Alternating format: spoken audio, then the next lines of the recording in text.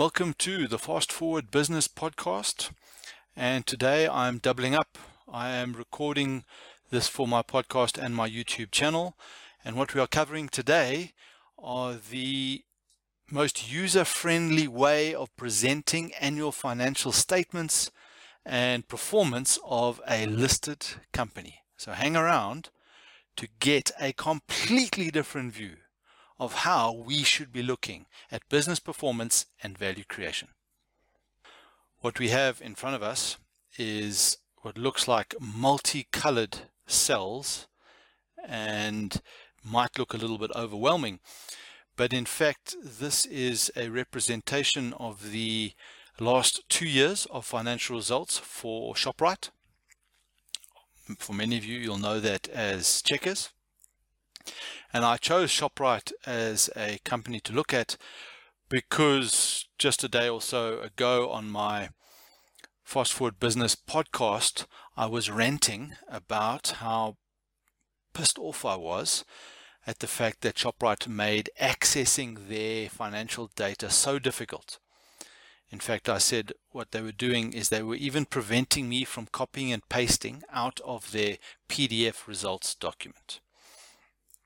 All right, so what you see in front of you is my version of the numbers, and what I'm going to do is I'm going to bring into screen here a version that comes from Shoprite in the PDF document, and just to give you a sense of what that looks like.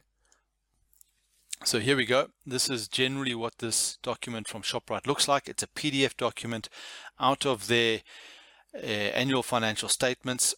For those of you who are obviously on the podcast and can't see the images, really what it looks like is a set of financial statements that has a tremendous amount of detail in it, and it makes reference to many pages of technical financial notes and jargon about how many of the numbers that go into the income statement and balance sheet, which is what's on screen at the moment, how these numbers are calculated.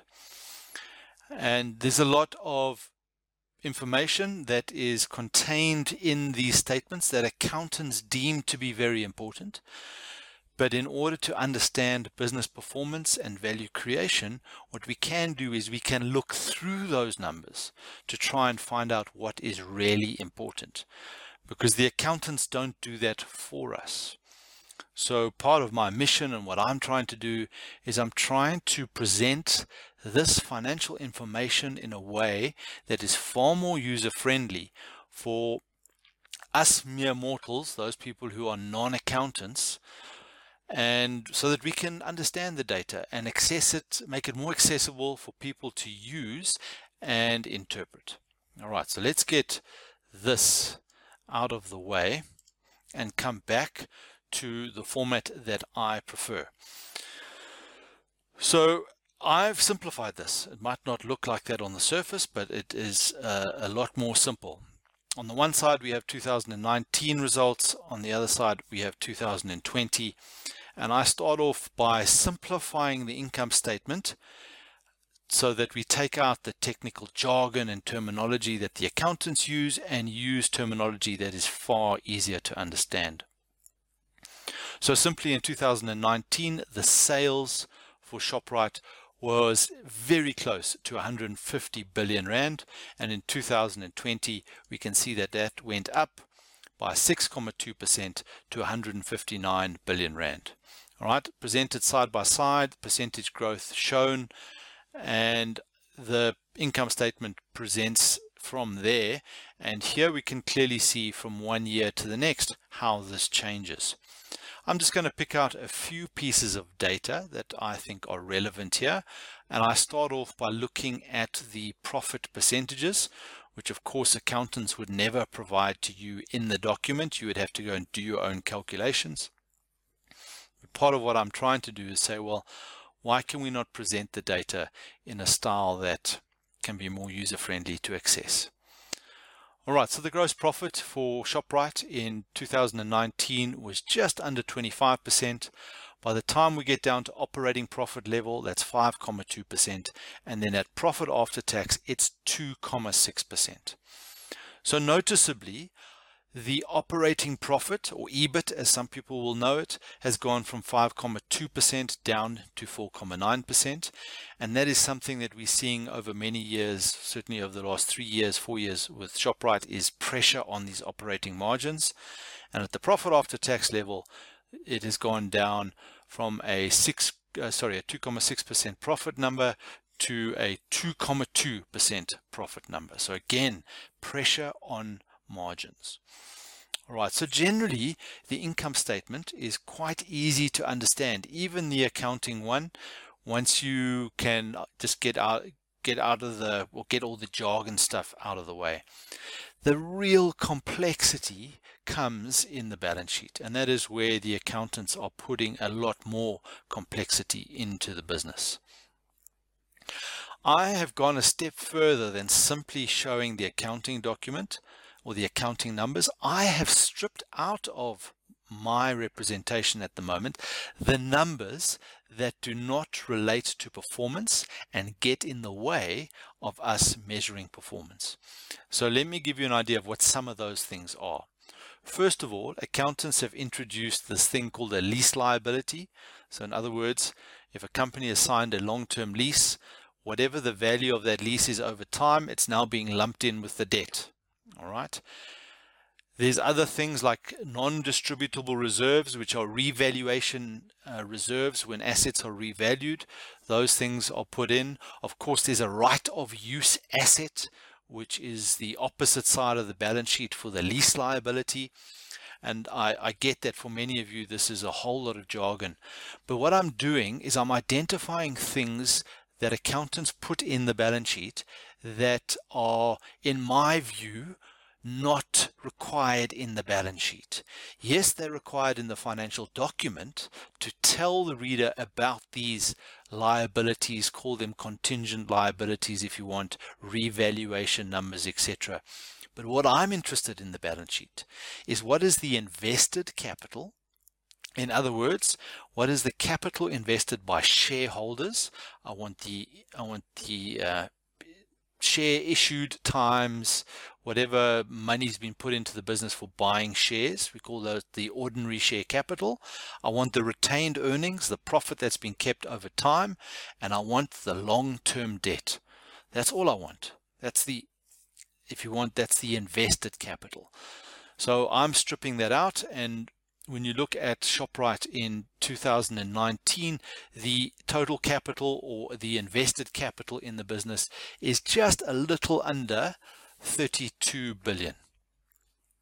Fast forward to 2020, that invested capital has dropped down a little bit for two reasons. There's less debt on the balance sheet, and also there is some impairment of assets, which has had an impact on the amount of capital in the business under the retained earnings side. So therefore the invested capital has dropped from, let's call it 31.7 billion down to 29.4 billion. Now that invested capital is what I want to measure the performance against in this business. The other thing I've done in my representation here is that when you look at what I refer to as the capital side of the balance sheet, I've taken out the current liabilities, that money that's owed to suppliers, and I've moved it to the other side of the balance sheet, and you will find it under this item called working capital, current assets minus current liabilities. So the balance sheet is presented in a way that says, here's the capital invested by the shareholders and the bank, and that's 31.7 billion. And where is that invested? In the operations, and this is how it is invested in the operations. Just above 21 billion in fixed assets, 18.8 in intangibles, just over 4 billion in investments and loans to other subsidiaries, etc., and the working capital component just a fraction under 5 billion, so that we get total capital and net assets on opposite sides of the balance sheet. All right, so down to some numbers that refer to performance. I'm looking at the return on equity, and return on equity is made up of three components: profit after tax, activity, and leverage. I'm not going to go into the details of how those are calculated, but if you multiply those three components, so the profit after tax percentage, 2.6%, multiplied by the activity or the use of assets, 4.7, multiplied by the leverage of 1.4, gets you a return on equity of 16.8%. That is marginally under the long-term cumulative average growth rate of a portfolio of shares on the JSE, and that number is 18%. So in my mind, as a shareholder who owns a portfolio of shares on the JSE, Shoprite is underperforming what that portfolio would return for shareholders. And it has been, certainly for the last 2 or 3 years since its investments in Africa. But historically, it's been a very good provider of returns to shareholders in excess of 40% if you go back to 2010, 2011, and 2012. All right, the return on net assets. This is the measure of value creation, and return on net assets must be higher than WACC for the business to create value. WACC obviously being the cost of capital. All right, so at the moment that Shoprite is creating value, it has been a long-term value creator, that's for sure. And in fact, in 2020, those return on net assets went up from 24% to 26%. Yes, from 24, let's call it 25, up to 26%. The reason why the returns went up in 2020 is it's actually being measured off a slightly lower capital invested base. So the returns look a little bit better despite the fact that the profitability has declined. But Shoprite is a value creator, although these days it is not creating the same amount of value that it was 5-7 years ago. So the purpose of this podcast, I'm going to close this off here in a moment, was really just to present to you a different way of looking at the financial numbers so that they are more easy to interpret. Now, I will do more of these over time, and as I do more, this representation might become easier for you on the eye to understand what's going on, and I will delve in more depth into some of the numbers and some of the background to my philosophy of how I've extracted the numbers to represent performance and value creation. So that is the end of the performance evaluation for Shoprite, creating value but not providing enough returns to shareholders, and a general decline in performance over the last few years, mostly driven by lack of performance in some African countries where they have expanded. And well, that's a deeper story. We're not going to go into that for now. All right, that's the end of the Fast Forward Business podcast and our YouTube video for today. We will see you on the Far Post.